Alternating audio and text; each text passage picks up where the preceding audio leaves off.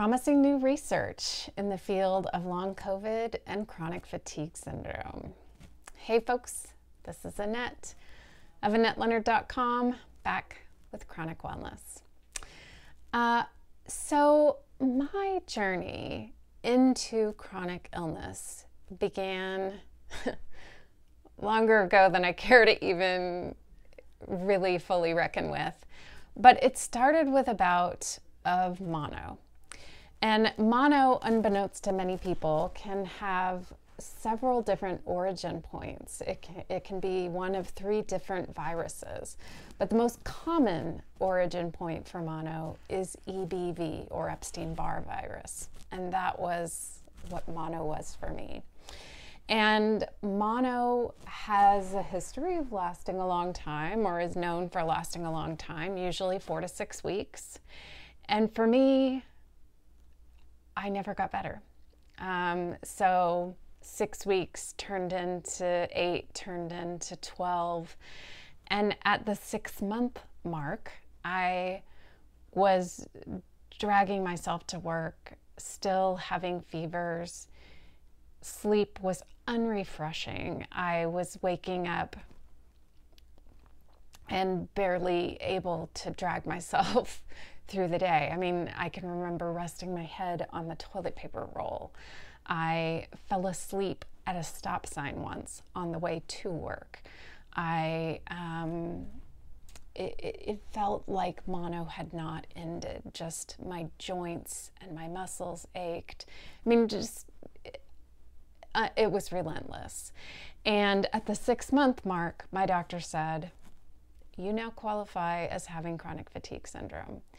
And I remember bursting into tears. I was horrified by that label. I thought that label was kind of half made up and kind of frivolous. And what did it mean to just be chronically tired? And obviously, I've learned a lot more about chronic fatigue syndrome, and that it's not just about being tired. And chronic fatigue syndrome is one of those that's gone through a number of iterations over the years, first called chronic fatigue syndrome, later called myalgic encephalomyelitis, and now has kind of arrived at the name post-viral fatigue syndrome. And that name incorporates a number of long-term post-viral syndromes like long COVID. And it's about that subject that I am talking today.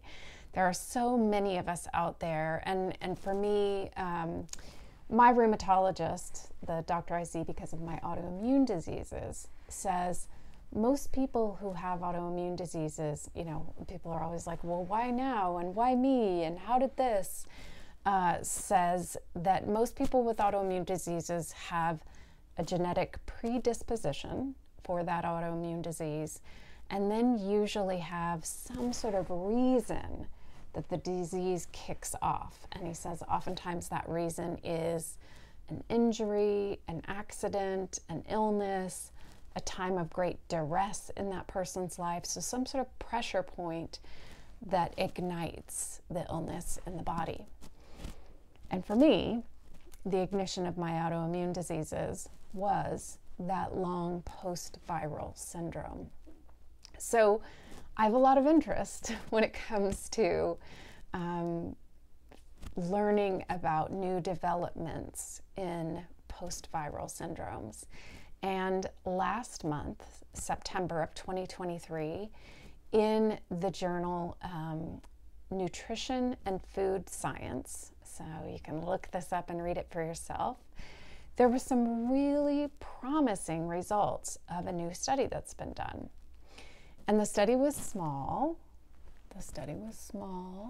And hasn't yet been replicated, but it was found that in a trial where a double-blind study, meaning some people were given the medication, some people were given a placebo, they weren't told who was who, and then they studied them over the course of 6 months, a noticeable and appreciable difference was made by the people who were given a supplement. And it was noticed at the 3-month mark, and the effects continued on to the 6-month mark across a variety of factors, from memory, energy, muscle function, brain function. In the case of folks with long COVID, lung function, as well as ease of breathing, taste and smell, and a couple other factors, I believe.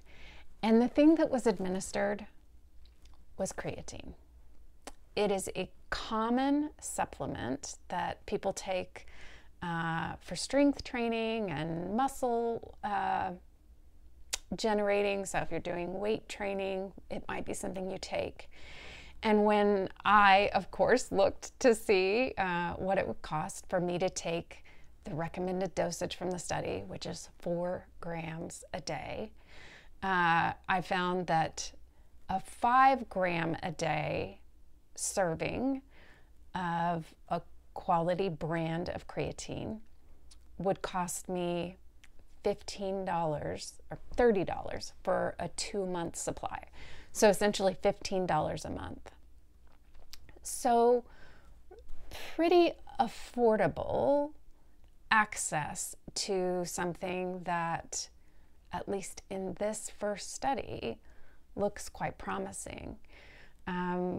I think it's really exciting to imagine that this isn't something that is going to have limited access, that is controlled by big pharma, that's going to cost $1,200 a month, that already has some proven results behind it for folks with long COVID and post-viral fatigue syndrome.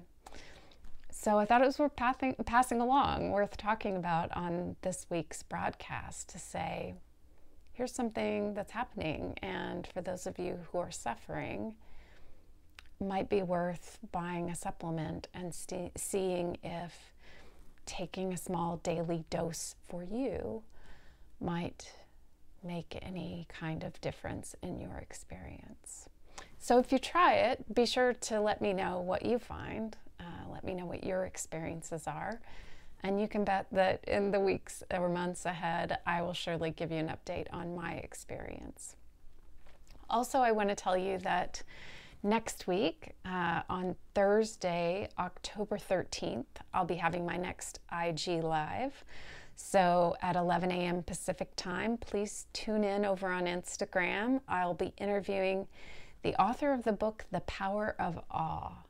And I think, based on how much I'm enjoying the book and the content that the author puts out, that there will be a lot of really valuable,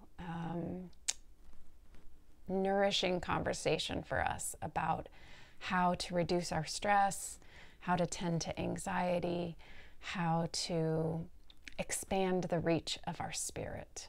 So I hope that you will come with your questions. I'll be giving away a copy of the book, and I would really love your engagement on October 13th over on Instagram Live. So I thank you for joining me today. I hope that you are finding ways to tend to your spirit. And until we're together again, be well.